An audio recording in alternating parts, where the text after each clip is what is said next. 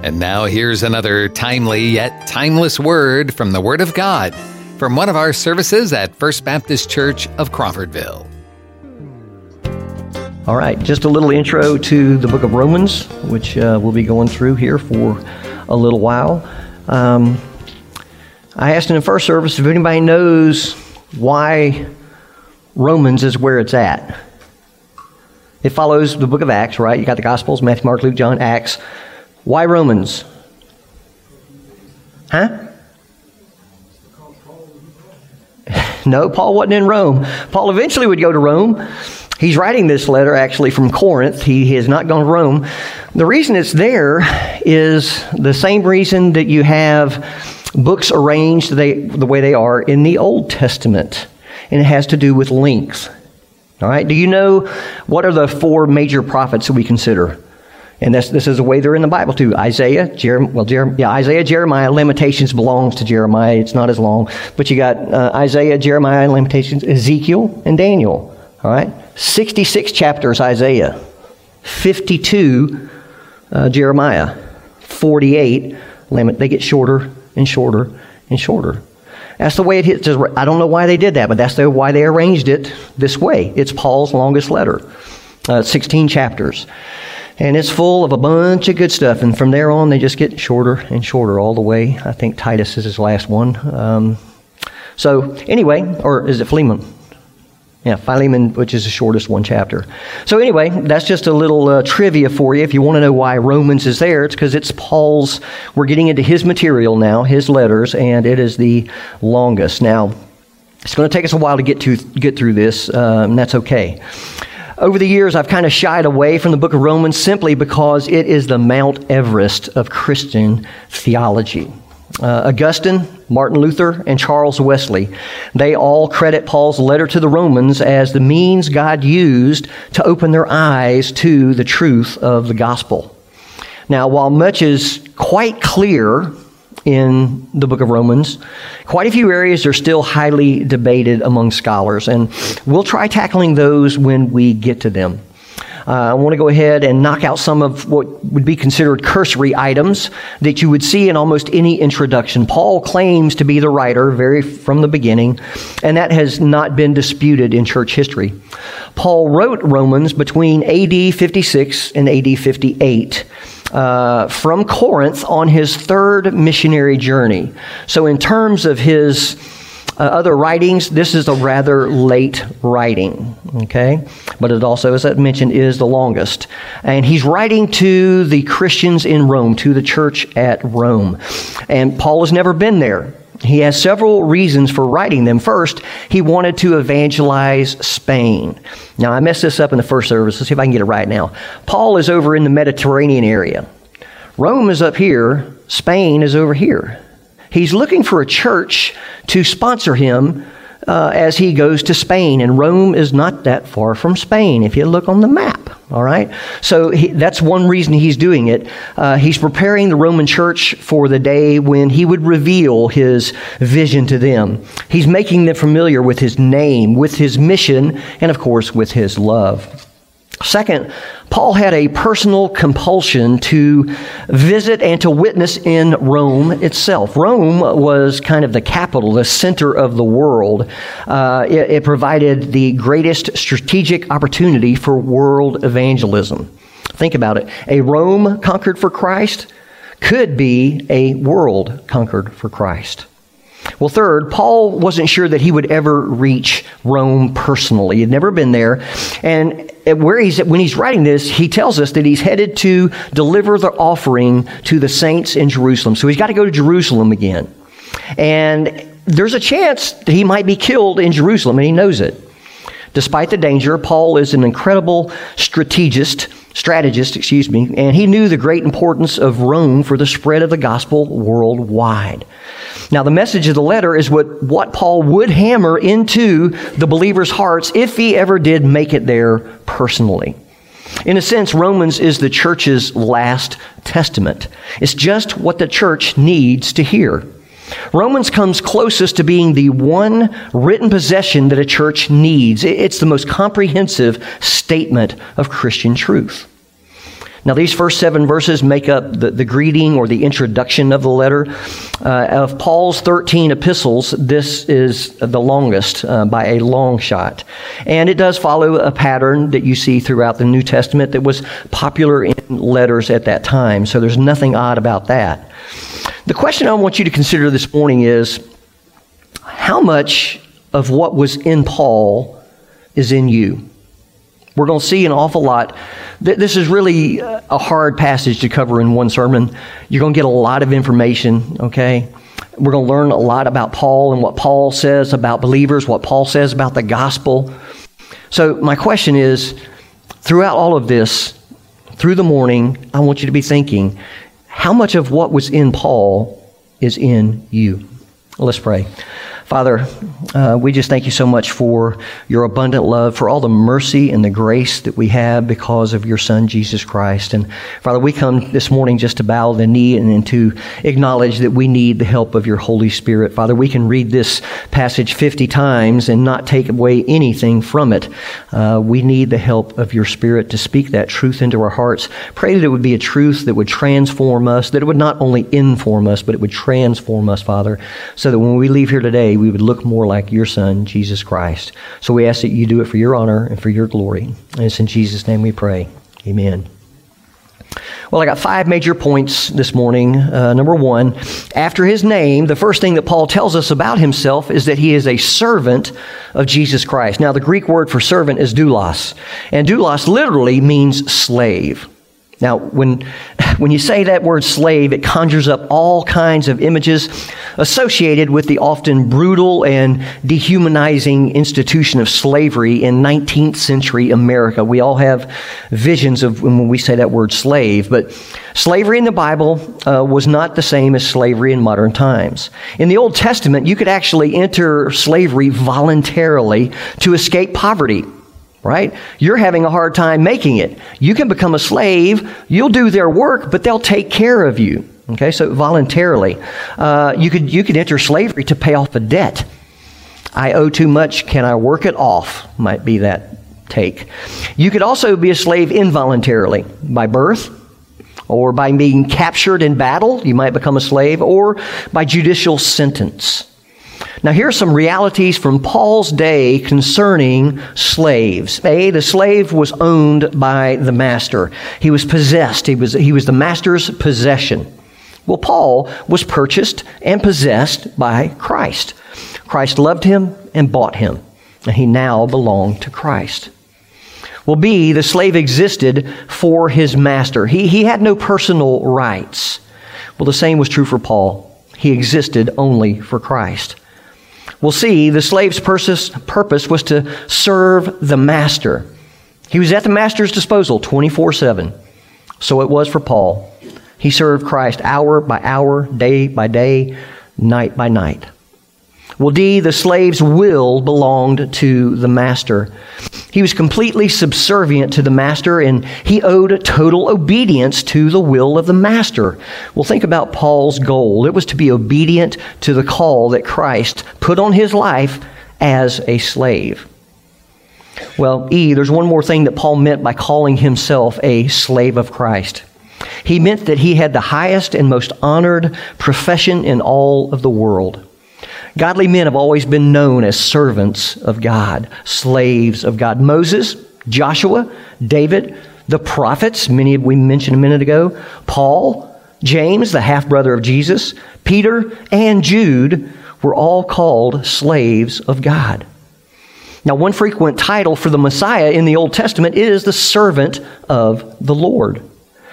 Believers are said to be slaves of God. Paul is going to really get in this in the last half of chapter 6. And you're going to come away from that last half of chapter 6 saying, there's no such thing as freedom. Paul says you're either a slave to righteousness or a slave to sin. You're a slave whether you know it or not. All right, so we'll get to that in a few months or whenever the Lord allows. No person is a true follower of Jesus Christ unless he is enslaved by Christ. Now, that's the shocking message that Paul wants to get across to the believers here in Rome. So I ask you, Are you a slave of Christ? Does he own you? Are you his possession to do what he desires? Number 2, Paul was an apostle. Now, we're familiar with that word, right? It's a person who is sent out, somebody that is sent forth.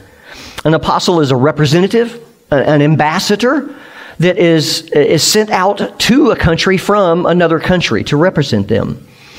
Three things are generally true of an apostle. He belongs to the one who sent him out. He's commissioned by the one who sent him out, and he has all authority and power of the one who sent him out. I want you to note three particular things about Paul's apostleship. A, he was called to be an apostle. Paul didn't choose himself. He didn't say, I think I'm going to just be an apostle. It wasn't because he had some special ability, although Paul did have some special abilities. He wasn't encouraged by others. Nobody was saying, Paul, you really ought to go for that apostleship. No, there's only one reason that Paul became an apostle, and it's because God called him to it. And of course, B, Paul heard and answered God's call. When Jesus, appeared to him, and he says, Saul, Saul, why are you persecuting me? And he says, who are you, Lord? Yeah, that's what you do in those type of situations. You recognize the call. Well, C, Paul was called to be an apostle, that is, to be a minister. He wasn't called to hold a high position or to be honored by men. That was not what an apostle was about. What about us? As I said, every child of God is a servant of God, is a slave of God, and is really called for 2 primary things. One, of course, is to serve. You kind of want to go, duh, that's why we're called servants. And the other is to bear fruit. That is why we exist as Christians, as believers. Well, number 3, in verses 1 through 4, Paul gives us a synopsis of the gospel. Now, we're going to learn a lot about the gospel over the next few months, Lord willing. Okay? That's kind of central theme is the gospel of God of Romans. But here he gives us a little synopsis. And in verse 1, Paul tells us that he's not only a slave of Christ, he's an apostle. He says that he was set apart for the gospel of God. God called Paul and set him apart, marked him to preach the gospel. This is what you're going to do. He wasn't set apart to a man-made religion or to any particular denomination. He wasn't set apart to a gospel of social justice or in welfare, which seems to be the delight of many today. He was set apart to the gospel of God. Now, in a couple weeks, we'll be talking about what that looks like. He's going to tell us about the power of the gospel. Paul lists 3 specific things concerning this gospel that he was called and set apart to preach, and that we should also know as well. A, the gospel of the New Testament is the same good news of God that was promised beforehand by the prophets in the Old Testament. Jesus is the gospel, but long before the birth of Jesus, the gospel began. It began in the mind and in the plan of God. God foretold the coming of the gospel, his son Jesus, through the prophets. Jesus himself in John 5 said, he's talking to the Pharisees, you search the scriptures because you think that in them you have eternal life. And it is they, the scriptures. What scriptures is he talking about? The Old Testament. It is they that bear witness about me. That should sound familiar to you. Just 3 or 4 weeks ago, we were looking at the 2 men on the road to Emmaus. What did Jesus do? He took them to Moses and the prophets to declare to them all things written in Scripture concerning him. In other words, the Old Testament points to Jesus. The gospel was foretold by the prophets in the Old Testament. Well, for the Jew, the gospel was the coming of the long-awaited Messiah. The best picture for this, for me, is Simeon and Anna. They're in the temple. Jesus has just been born, and God gives them something. It's in their spirit anyway. They recognize this little baby as the Messiah. That's the one they had been waiting for over they hadn't heard from the Lord basically for about 400 years. The Lord had kind of gone silent, but they were waiting for the Messiah, the anointed one. In Greek, it's Christ. That's what they were waiting for. And they recognized him. And Simeon's like, whew, I can go in peace now. I have seen the Lord's anointed one. For the Christian, we know the Messiah that the Jew was looking for. That Messiah was no other than Jesus of Nazareth. So the gospel was foretold by the prophets in the Old Testament. Well, B, the gospel is the incarnation of God's Son, Jesus Christ, our Lord. In verses 3 and 4, Paul kind of stacks the name and titles for Jesus for emphasis concerning the subject of the gospel. He's God's Son, and that uniquely so. His name is Jesus. That's not an uncommon name. He is the Christ. Again, that's the Greek. The Hebrew is Messiah, and it literally means the anointed one. And he is our Lord. He is both the subject and the author of the gospel. By him and through him, the gospel is created and proclaimed. He brings the good news of God to man. In fact, he's the very embodiment of the good news of God himself. Remember what he told Philip? Philip says, oh, just show us the Father, we'll be satisfied. Philip, have I been with you so long you don't understand that if you've seen me, you have seen the Father? We'll see, the gospel contains two glorious truths that he's going to share with us here. It contains tons of glorious truths, y'all, and he's going to elaborate on those down the road. But here he gives us two things. The first is that God's Son became a man. Now, this is referring to the incarnation. Jesus came from the seed of David, Paul says. Who was David? David was the greatest king of Israel and one of the greatest ancestors of Jesus. The point is that God sent his Son into the world in human flesh. You know, what we're so familiar with. He had a human nature. And because he had a human nature, he suffered some of the same trials of life that we do. He got thirsty. He got hungry. He got tired. He got frustrated. The writer of Hebrews says this, therefore he, Jesus, had to be made like his brothers, that's us, in every respect, so that he might become a merciful and faithful high priest in the service of God to make propitiation for the sins of the people. In other words, he had to become human. His humanity was necessary for salvation.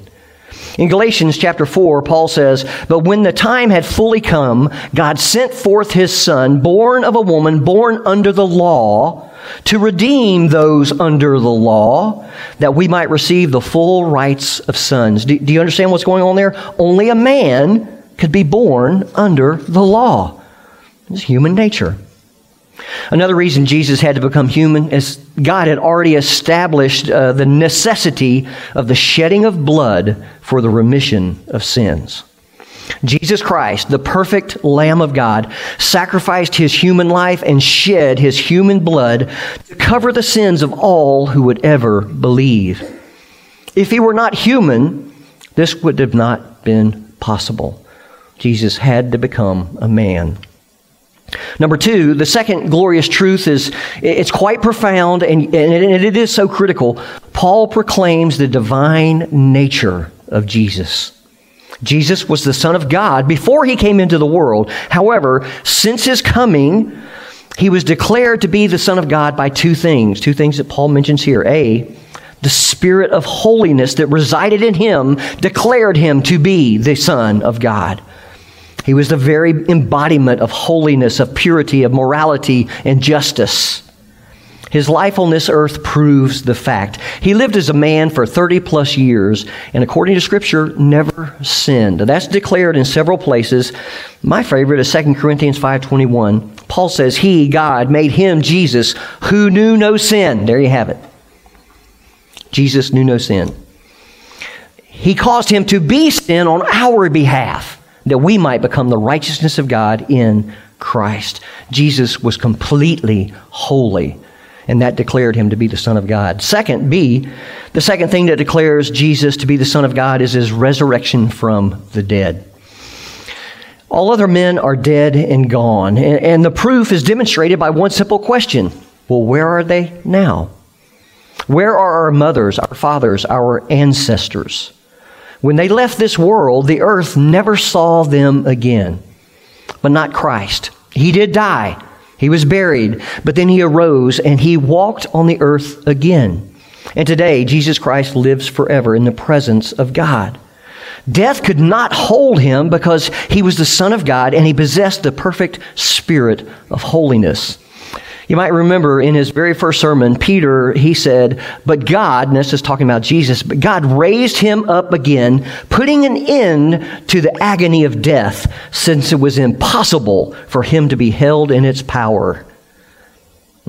That's a big statement in itself. Death did not have the power to hold Jesus. Why? Because Jesus was the Son of God. Well, Jesus was declared to be the Son of God because he rose from the dead. Well, number 4 here, through Jesus, we receive God's grace and apostleship. Now, Paul has received both God's grace and apostleship, but here he uses the word we, which seems to be speaking for all believers, not just himself. So we're going to look at grace and apostleship. First, grace, that includes all that God has done for us and all the wonderful blessings that he showers upon us. And there are at least 4 ways, there are many more, but I'm just going to mention 4, that we have received God's grace. Number 1, his love from eternity past. Speaking of God, here's what Paul says in 2 Timothy 1:9. God, who saved us and called us to a holy calling, not because of our works, but because of his own purpose and grace, which he gave us in Christ Jesus before the ages began. Do you see that? Before the ages began, we were given Christ Jesus, which was his purpose and his grace for our lives. So we see his love from all eternity past. Well, number 2, we also see his saving us freely without cost. You're familiar with Ephesians 2:8-9. For by grace have you been saved through faith, and this is not of your own doing. It is the gift of God, not a result of works, so that no one may boast. Romans 3:24 says that we are justified by his grace as a gift through the redemption that is in Christ Jesus. He saves us freely. This is not a complete sentence. He saves us freely without cost to us. It cost Jesus dearly. It cost God dearly. But it costs us nothing. Number 3, we see God's grace revealed to us in the providence of God. The fact that he just takes care of us day by day by day. To the Philippians, Paul wrote, But my God shall supply all of your needs according to his riches in glory by Christ Jesus. His mercies are new every morning, are they not? Here's what Paul said to the church at Corinth. For who regards you as superior?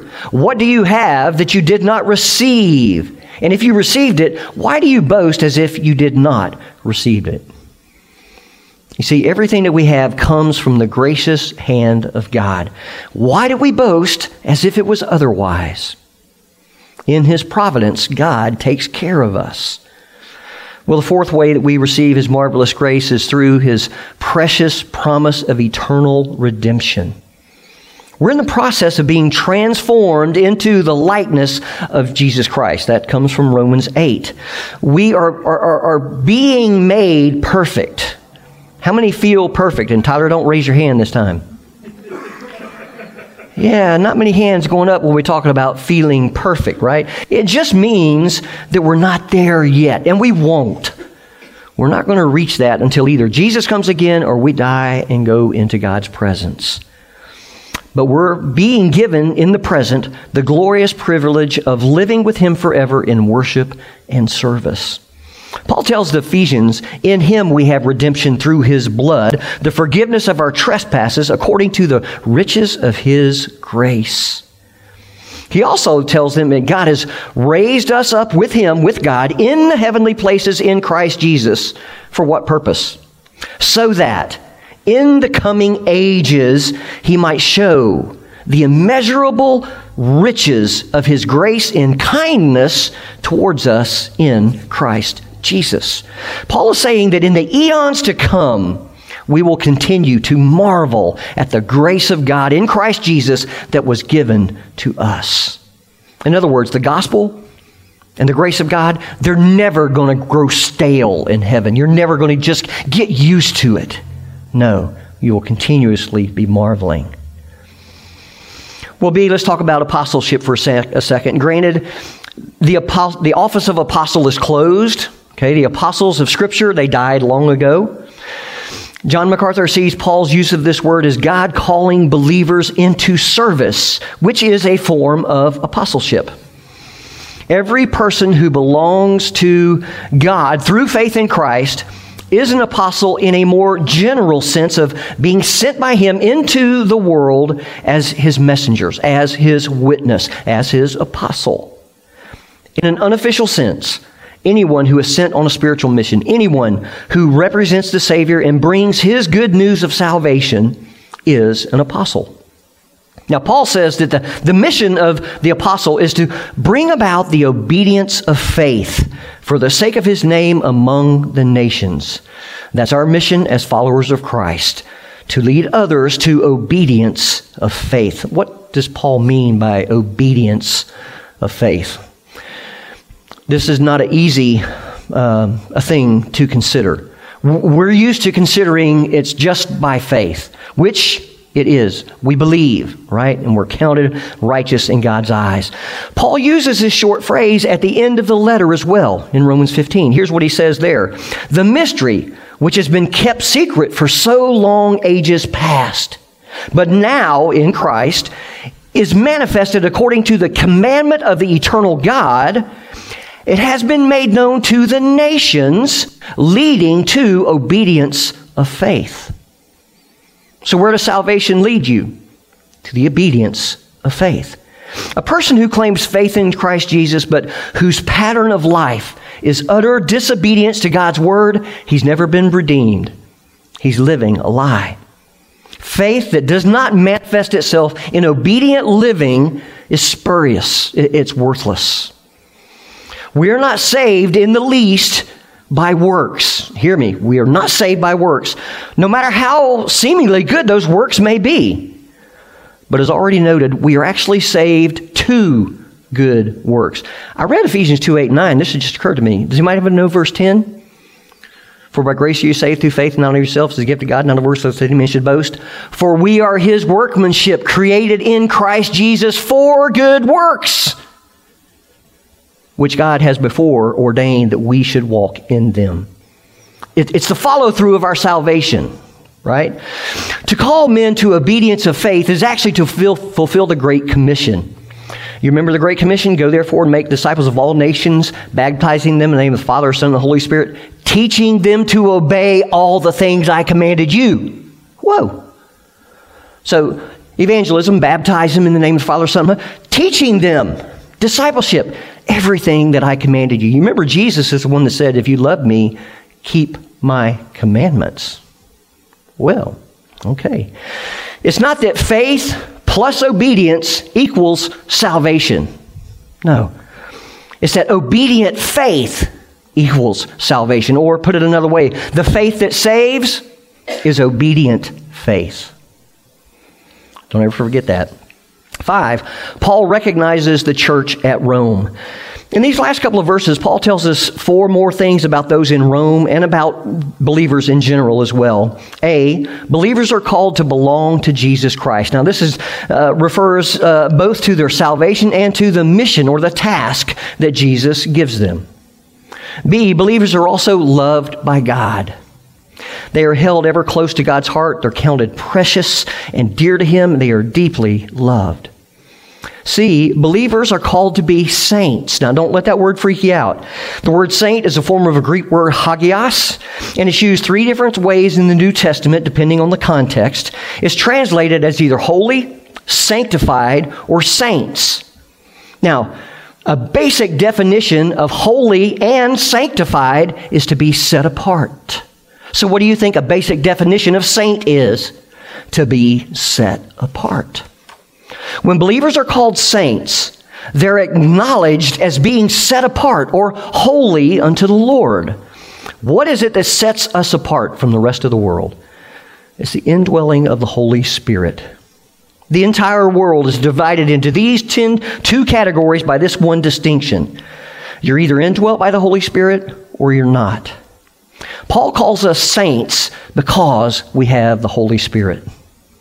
Well, lastly, believers are, this is D, they're recipients of God's grace and peace. We've already looked at ways that we receive the grace of God. Let me just read you a couple verses that talk about the peace of God.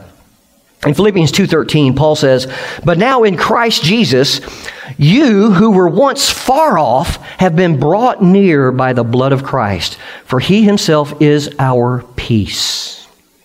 In John 14:27, Jesus said, "Peace I leave you, my peace I give to you. Not as the world gives do I give to you.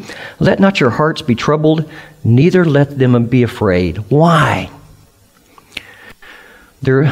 Tyler made fun of me this morning. There are two pieces that are in play when we talk about peace. All right? He says one of them is Reese's Pieces. And I was like, no, that is not right. It was funny to me. I thought it was. No, there's two types of peace. We're familiar with what Paul talks about in Philippians 4. He says, "Be anxious for nothing, but in everything, by prayer and supplication with thanksgiving, make your requests be made known to God, and the peace of God will fill your hearts and minds," right? The peace of God that passes all understanding will fill your hearts and minds in Christ Jesus. So that's the peace of God. How many have ever experienced the peace of God? You're in an awful situation. No way you would choose to be there, right? This is a dark valley you do not want to walk through, but somehow you're at peace. You're calm. You're not anxious. All right? That's the peace of God. As great as the peace of God is, there's a peace that's better. Romans chapter 4, as we'll see in a few months, the entire chapter has one theme: justification by faith alone. You're justified by faith. Verse 1 of chapter 5, Paul says, "Therefore, having been justified by faith," right? This whole chapter I've talked about. "Therefore, having been justified by faith, we have peace with God." Not the peace of God. You are at peace with God. This is something of eternal significance. The peace of God really depends on us. It's when we submit to God, we receive the peace of God. This peace with God means the enmity is over. The hostility is gone. What remains is a right relationship between you and God. You are at peace with God. And that is eternal. And I think that's what Jesus is talking about here when he says grace and peace to you. You who were once far off have been brought near by the blood of Christ. Why? Because he is our peace. He is our peace with God. Well, let's go back to my original question. How much of what is in Paul, or what was in Paul, is in you?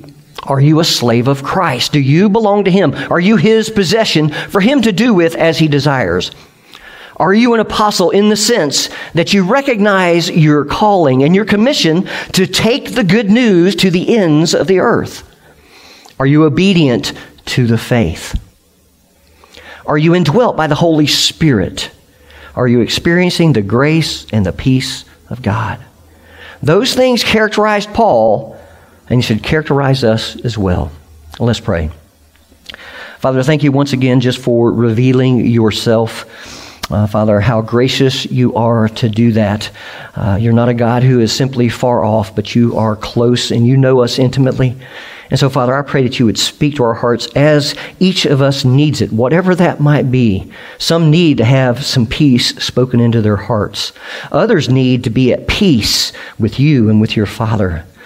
And so, God, I pray even now that you would speak that peace in their hearts, that you would take out those hearts of stone and give them hearts of flesh, that they may recognize Jesus for who he is. Father, died, buried, and raised again on the third day, that they might believe and become a child of yours. So, God, Just speak that truth into our hearts, and we'll give you praise for it. And it's in Jesus' name we pray. Amen. This morning, if you're out there and you do not know Jesus Christ as your Savior, this whole part had an awful lot to do with the gospel. The gospel is very simple.